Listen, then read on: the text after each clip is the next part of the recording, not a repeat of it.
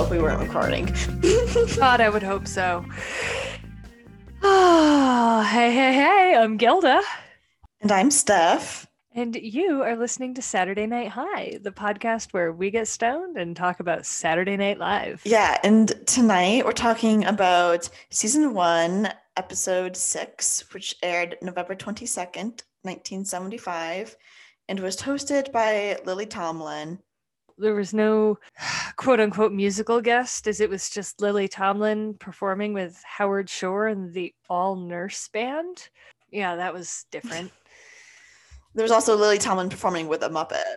Yeah, there was Lily Tomlin performing with a Muppet. I had some thoughts, you know. And the bees. Oh my god, I have a lot of thoughts. Oh yeah, this was a good. It's starting to really. I don't know. I think the show's really catching. I don't want to say hitting its stride, but like you can tell they're getting more comfortable. They're more confident in everything they do. They're making people laugh and they go out there. They're not worried if people are going to laugh because people have laughed before. Yeah, no, and like the vibes are just really good and happy. I want to take a quick second before we get into the episode to say that listener discretion is advised as we discuss adult themes and drug use. So just be mindful of who's around you whilst you're listening. We kicked things off with the cold open, and I actually thought it started out kind of funny that Chevy Chase was actually doing a pretty good job with Gerald Ford, and then it kind of fell apart towards the end, although I really appreciated him answering the phone. Oh, fuck, who was it? Assad? Not Assad. Anwar Sadat, I believe, and then he had a call from Henry Kissinger, Hank, and he places the phones together to try to, like, that's international diplomacy done through two 69ing telephones. 69ing telephones. I mean, I don't know how else to describe it. It's a podcast. It's really hard. I don't have a visual. But yeah, the Ford portrayal, it portrays him as long-winded, boring, and dumb. And I don't know. I feel like it's the same damn performance week after week. And I feel like the same could be said about Alec Baldwin's Donald Trump or Jim Carrey's Joe Biden. Like, it's just, I don't know. I just feel like you have to put a little spin on it each week. Jim Carrey's Joe Biden is a little unhinged. I'm not entirely sure what to expect sometimes, but yeah, I really wish they had picked someone else. I was willing to hold out for a bit, but 4 weeks in, and I like Woody Harrelson's Joe Biden better. It's Woody Harrelson. I mean, oh my god, I just butchered his name. It's Woody Harrelson. I swear I'm not drunk, just high. Oh gosh. Although I would absolutely love it if, like, next week there was some like Biden battle and John Mulaney's Joe Biden killed off Jim Carrey's Joe Biden and took over, because like John Mulaney lives in New York and we know he wouldn't fucking mind dropping by to play Joe Biden once a week. Like, who gives a shit? I fucking love John Mulaney. Oh my god, that'd be great. Oh my god. So we can move on to Lily Tomlin's little monologue. It was cute. She was busy just reading jokes from a notebook, and I was like, okay, go off, sister. Like, you look great in those long black pants. Yeah, and the top she was wearing was amazing. It was like this pink bedazzled top that had flowers. It was beautiful. She was and is beautiful. Yes, I love her. I liked the joke about New York is always knowing where your purse is, and being a New Yorker means never having to say you're sorry. And I appreciated both of those. And I liked how they moved the monologue to the main stage, as opposed to having it in like the center of the audience. It felt less nightclubby and more late night comedy show, which is, you know. I see what you're saying. Yeah, I didn't even notice that, but I did notice that it felt different.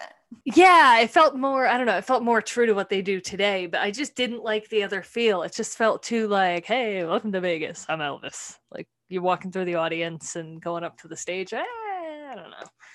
Yeah.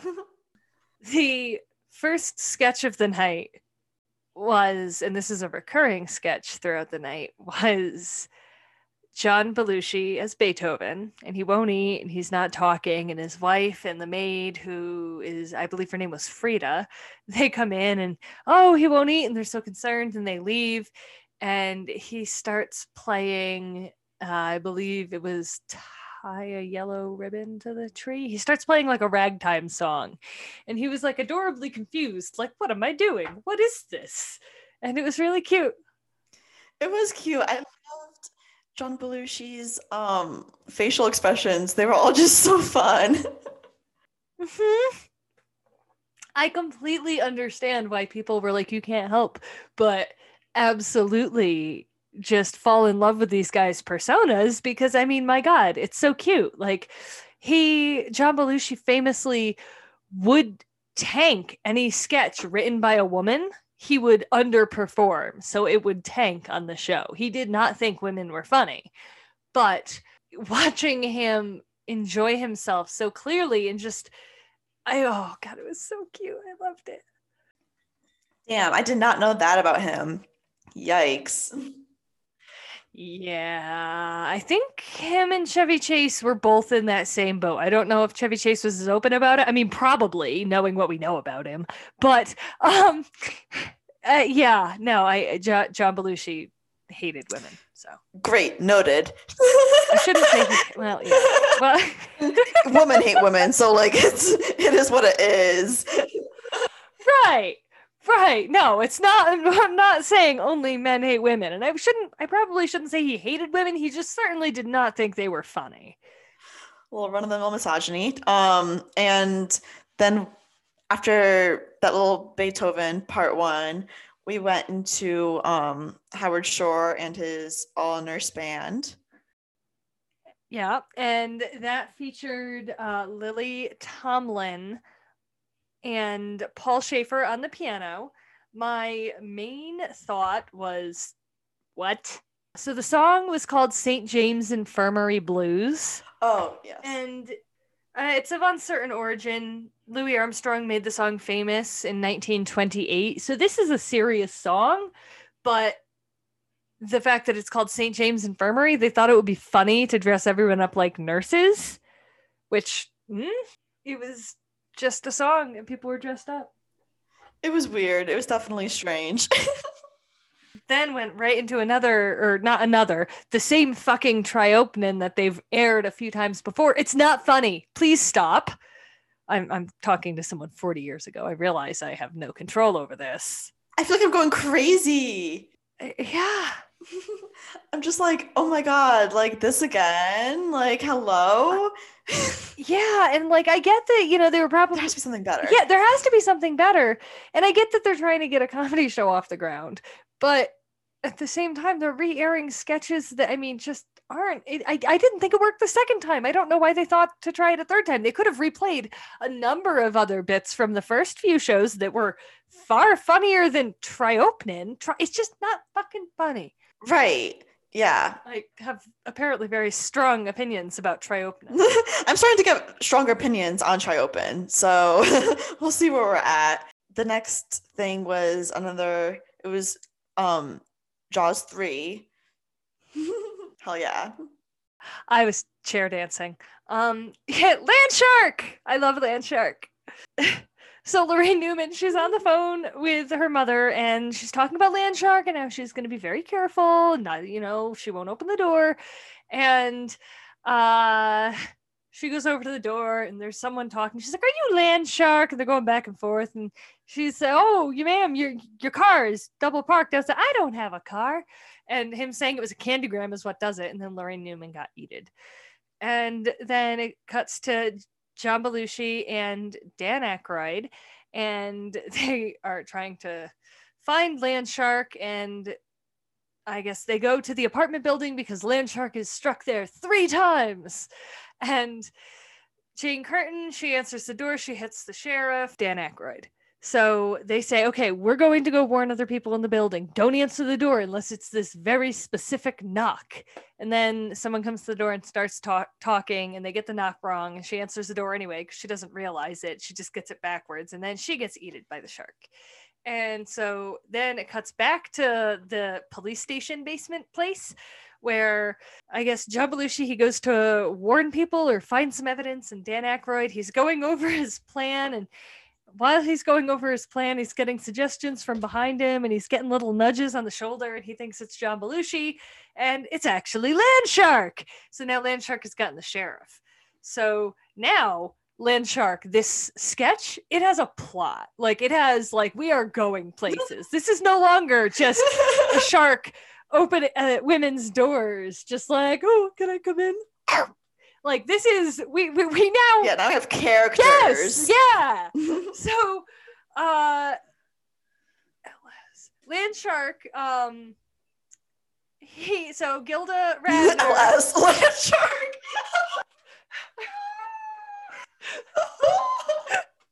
I use initials when I write. And then when I get high and record, I forget what they mean. LS, Landshark.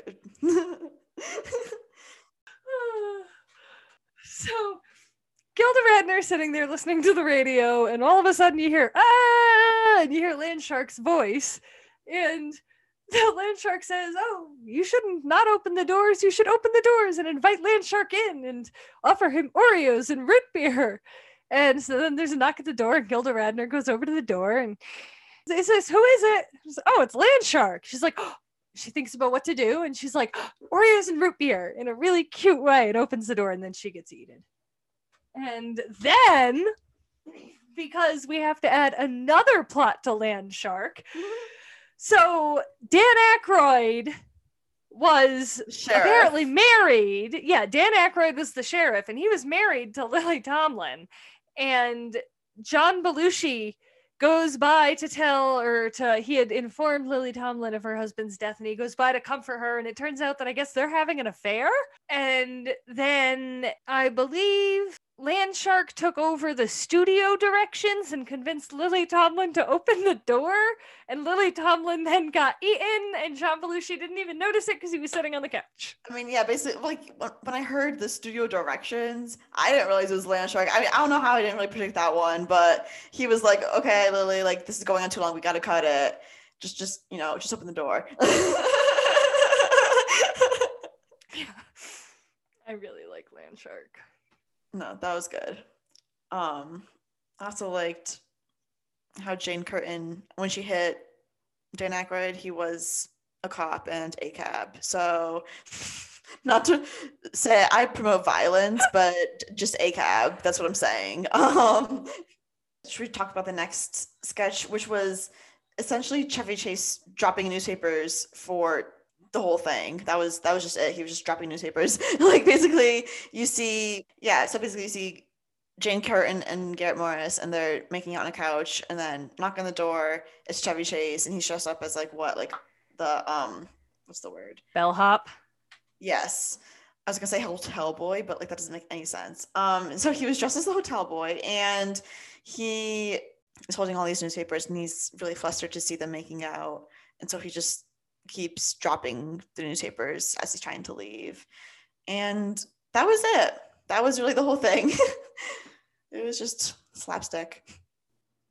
Yeah, they were obviously an interracial couple. Yeah, something about it was a little sketchy. It was like, was he flustered because he saw a white woman and a black man kissing? Was he trying to not have them kiss and not leave the room? Was it, I didn't really like, I don't know. I just, something about it felt gross. It was like, get out.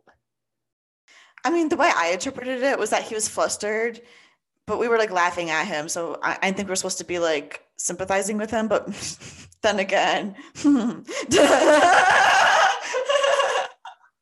Sweet. Okay. No, and that's kind of, well, okay, so to be perfectly honest, that's what I thought at first. And then my second thought was, old SNL is so racist. There has to be something worse about this sketch than just him being flustered by this. So I don't know. But either way, it was just like, ew, icky. I don't care if you're flustered. Just come back for the paper. Yeah, we don't trust like that. We just don't trust like that. The next bit was Lily Tomlin doing her character Edith Ann, who is a little girl. I believe she's 4.5 or 5. And she's dressed like a little kid. She's learning how to ice skate. All of the furniture and the set is like super oversized, so she actually looks small. And she's just learning how to ice skate, and her dog is sitting nearby. And the main line that worked for me was how she put pot holders in the seat of her pants to cushion her fall when she fell in the ice. I saw her do that character live. It was very cool, but oh, that's so cool. It's like on the show it doesn't age well, but watching her do it in person, like, it was really awesome. Oh my god, yeah, I bet. I was just like, okay. Yeah, I was like, all right, on to the next thing, which was Beethoven Part 2, more Beethoven.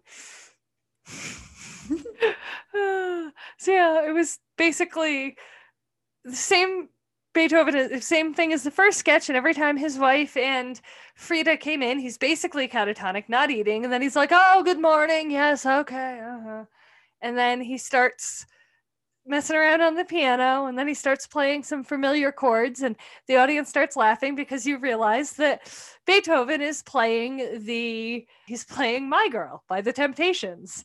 And so this time he starts singing. And the part that made me laugh the hardest was when it got to the end. It was My Fraulein. It wasn't My Girl. Wait, I didn't even notice him saying that. I was kind of just jamming to My Girl. Right.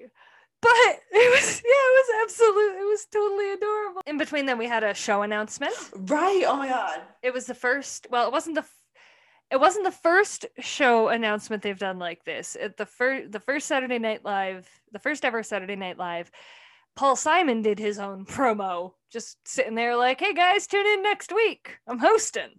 And it was very cute. But this was the first Gilda just walked out on stage. It was like, yeah, so we're taking the next 2 weeks off, and we will be back on December 13th with Richard Pryor, which should be really good. I'm very excited about that. And then the show after that, the Christmas show, is Candy Bergen, who is now the first multiple time host of the show, or will be. So yeah.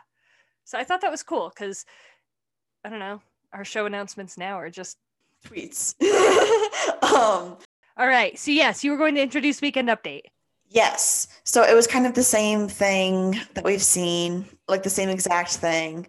But like basically Chevy Chase, he picks up the phone and he just holds it to his ear for a second, and then he hangs it right back up and then says, hi, I'm Chevy Chase and you're not. So actually, I think I know what that was, because my grandparents used to have a phone like this that we would play with in the basement, and it wasn't hooked up. But based on the numbers that he pressed and the amount of time that it took for the dial to return, I am pretty sure he picked up the phone, dialed 911, listened for someone that picked up, and hung up the phone. If you go back and watch, he dials 3 numbers. The first dial, it takes a while for it to go back, and then the second 2 are really short. He listens for like 3 seconds and then hangs up the phone. Wasn't that illegal then too? Yes. Oh wait, it wasn't plugged in. But still, that's not even funny. What? No, we didn't. No, like we would just like play whatever. It wasn't plugged in. Yes, it was illegal, but like we were just little weirdos playing Emergency Room or something. And yeah, no. I know. I think in Dare they should just tell you not to dial 911 as a joke, but doing drugs is kind of okay. And that should just be Dare. That should be Dare. I don't know. It's like they're telling us how like to huff paint, and it's like, wait, you can huff paint? It's like, I'm sorry, you're giving us a how-to. My fucking brain isn't fully formed, and a bunch of cops walk in and tell me about drugs and like what drugs are big in my town. Tell you where to get them, how to find them, what to look for, what to ask for, what to expect when you take them. Yeah. Oh my God. I remember. Oh my God. This is totally not related to anything, but I just have to get this off my fucking chest. It was so awkward. It was Do whenever it. we were in Dare, I don't remember. Um, Basically, like, they sent home a permission slip. Uh-huh. Parents, I was like, okay, we're gonna talk about these things. Um, so just, be aware that your kid's about to, learn all this stuff. And so we were talking about HIV and AIDS, and the cop was like, yeah, you get it. You can get it from sex. That's one way of getting it. And this one kid raised his hand and was like, what's that? And we were all just like, oh, like, oh no, his fucking parents did not tell him. And so the cop didn't tell him because ACAB, but also because that would have been a little bit inappropriate.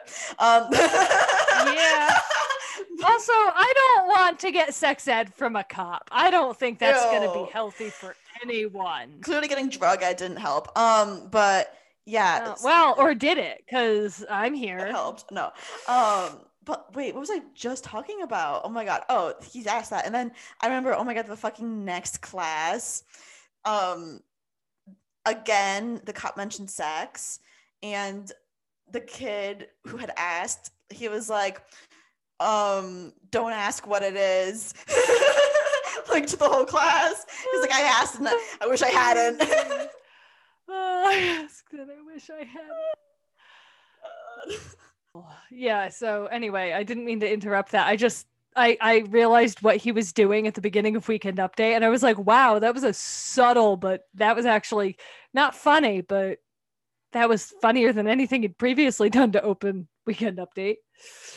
Yeah, the CIA has been involved in no less than 9 assassination plots. Ford says, I'm glad I'm not foreign, which the joke is someone had already tried to assassinate him, and he was too dumb to realize it. Chevy Chase made a joke about Ronald Reagan announcing his campaign, and I realized they were laughing at him even then, and then I realized, oh my God, we're going to watch Ronald Reagan. We're going to have to go through watching them, we're going to have to watch him. We're going to get to watch Ronald Reagan get elected through the eyes of Saturday Night Live. It's like we're going to get to experience history through the lens of SNL. I feel like I've already experienced kind of the same brushstrokes. I feel like what we're in now is just history, but worse. Like, well, yeah. I mean, yeah, true. It'll be like, oh, this chaos would have been so nice to live through. God. The Francisco Franco, Generalissimo Franco in Spain, he died, and they were making jokes about his death and how his doctors were notoriously very cagey, and how, well, what did they say? His condition had worsened or something? I think so. I don't know. I remember laughing, but I don't remember the words.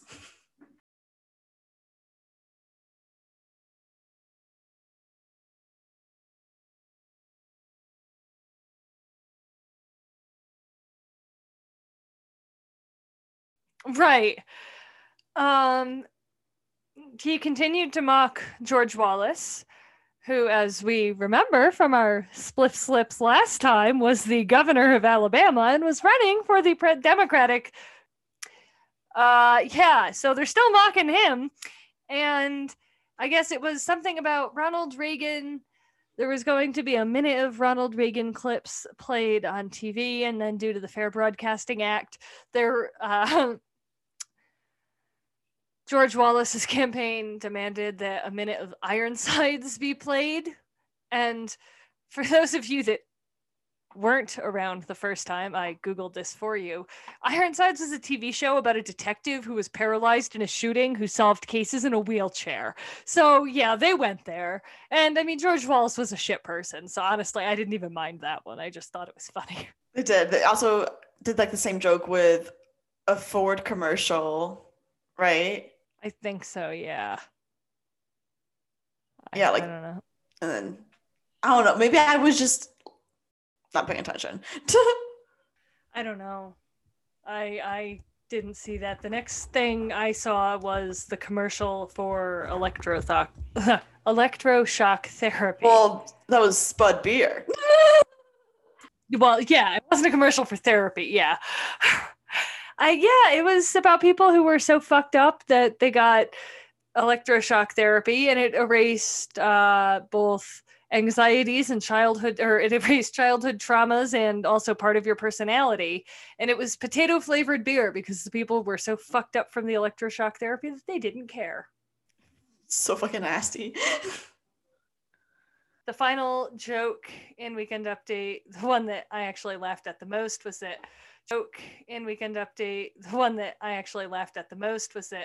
Charles Schultz announced he was going to be adding a new character to the Peanuts comic strip line, or the Peanuts canon world, whatever it's called, and that Woodstock was now going to be replaced with a bird named Altamont, who was dressed in a Nazi Hell's Angels outfit.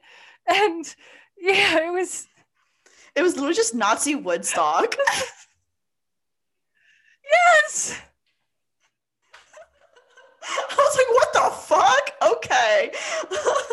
I know. I was like, I can't believe I'm looking at this, but also it's really fucking funny because I don't know if you get that reference, but I did. Nazi Woodstock or... So Altamont was the West Coast Woodstock. But at Altamont, which was like at the Altamont Speedway, the Rolling Stones were the headliners, and they hired Hell's Angels to be security for the event. And the Hell's Angels ended up beating like this 18 or 19-year-old kid to death in the front row while the Rolling Stones were playing the concert. And like they're up there singing and performing, and they're watching the Hell's Angels beat this kid to death in the front row. So saying Woodstock was replaced by Altamont because like Woodstock was in August of '69, and I think Altamont was in November. And it was like, that was it, man. No one trusted anyone. How come I never knew of it? There's a documentary. There's a whole... Everyone talks about Woodstock. Like, everyone talks about Woodstock. We would talk about it in fucking school, but we talk about that. Holy shit. That was, I really enjoyed. So, yeah, long story short, yeah, that's what that referenced was. Woodstock was replaced with Altamont. It was a Nazi Hell's Angel. Anyway. Your turn. The next one, okay, it at first kind of went over my head because I wasn't really paying attention.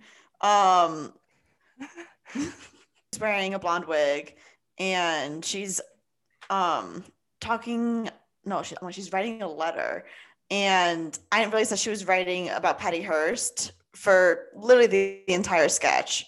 So I was a little confused. Yeah, it was her sorority sister she was writing a letter to Patty Hearst begging her to come back, and it was, again, I'm sure it played really well for 1975. For 2020, it was like, wow, okay, Patty Hearst now like brings her dog to dog shows and is like it's like a Manhattan socialite now.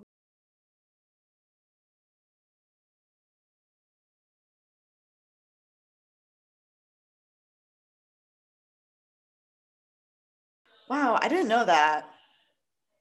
I remember there was a book about her at the library that I used to just look at.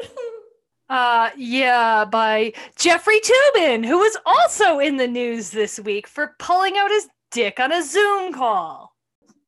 Whoa, why is everything just like connected? You know what they say, it goes all the way to the top. I'm freaking out. Oh my God. Okay. Well, yeah, so did you have anything else to say about that? Because I really didn't. Oh, wait, they did sing. I forgot that they sang on that. They sang?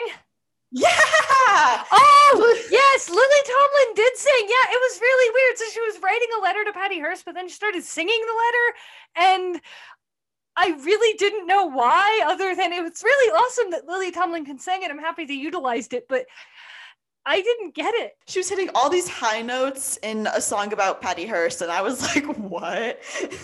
On that note, music jokes. I would like to talk about the Muppets. And this week, Scred was in love. And I wish I remember. Oh, Gorch and the Lady Muppet I keep not knowing her name. Is that sexist of me? Um, he was looking through all of Scred's things. He was looking and he found a photo of Lily Tomlin because he didn't know where Scred was, and he saw that Scred had written a whole love letter to her. And then yeah, we cut to Lily Tomlin and Scred.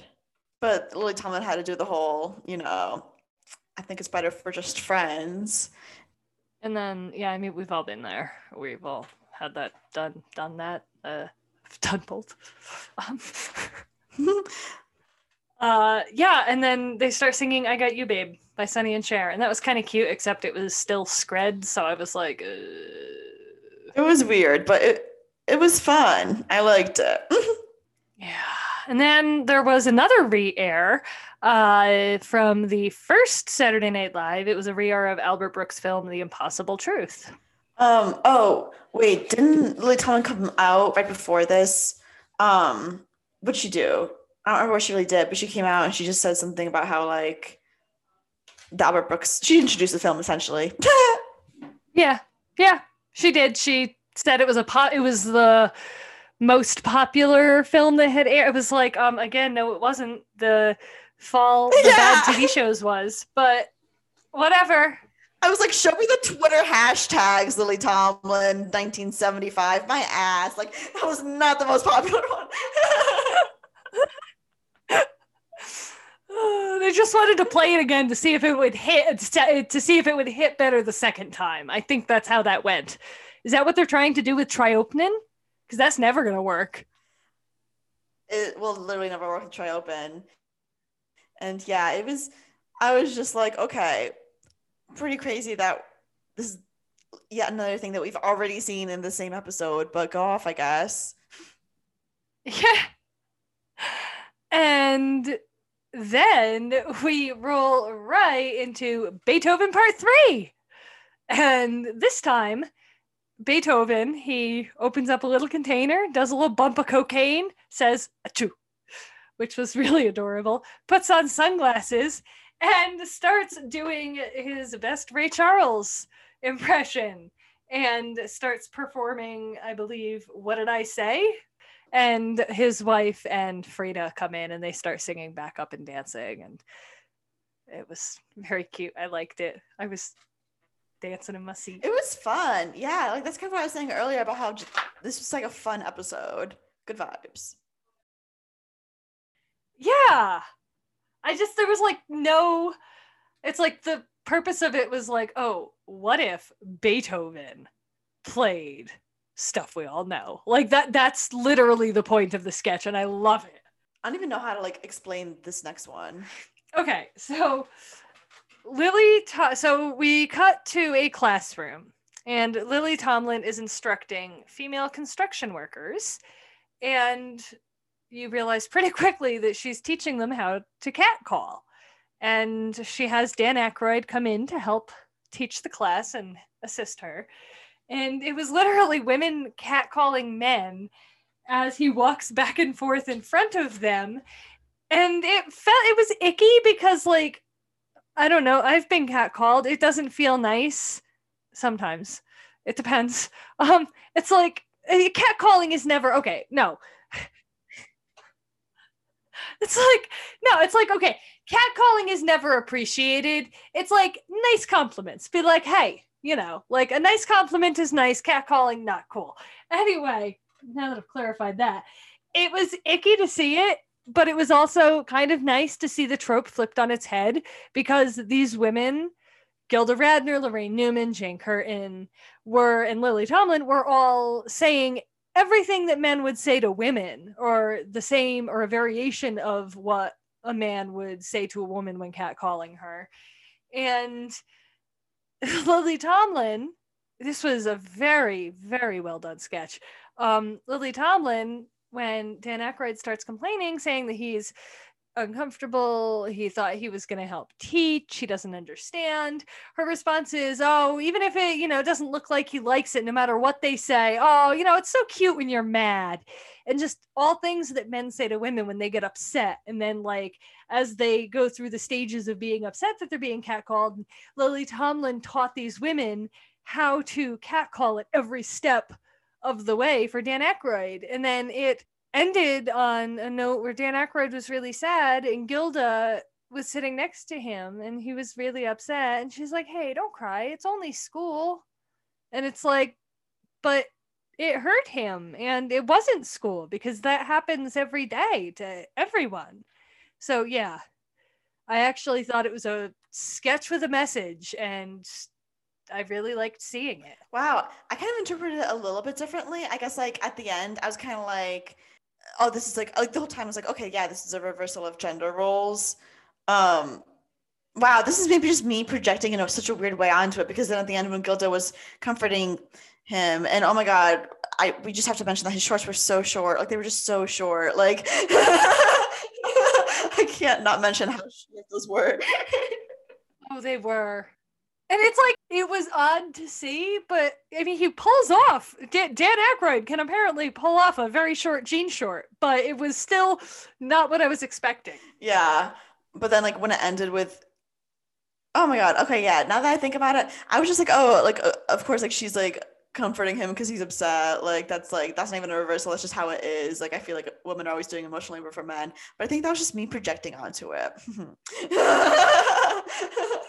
Yeah, I don't think Saturday Night Live was worried about emotional labor in 1975. I think it just took a serious turn. I don't think they were trying to educate the masses about the emotional labor women do. I wish, but no. The next one, we see a woman who doesn't seem to mind emotional labor or even manual physical labor.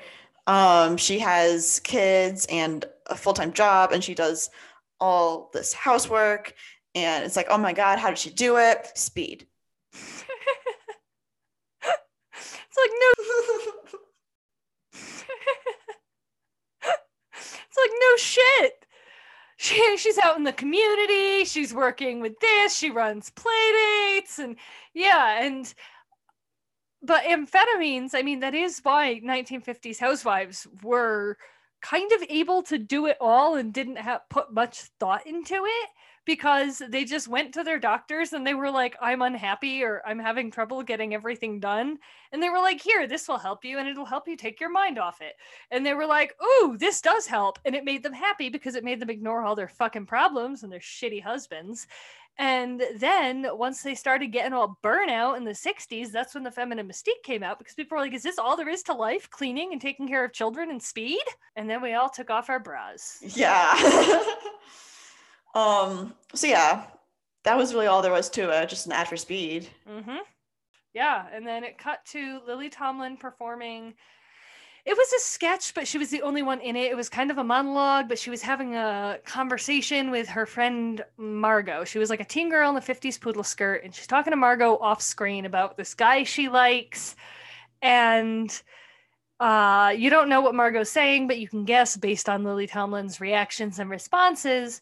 And then I guess the guy that she likes shows up at the dance, and then he starts dancing with another girl named Franny, and Lily Tomlin was sad, and the sketch ended. Yeah, it was weird. It was like a one-woman sketch, but I mean, hey, like she could pull it off, so okay.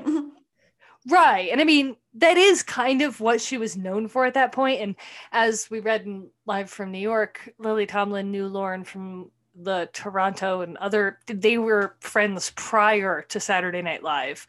They had worked together before, and she was kind of known for her one-woman monologues that were absolutely hilarious. So it didn't surprise me that for the show's monologues, they let her perform some characters.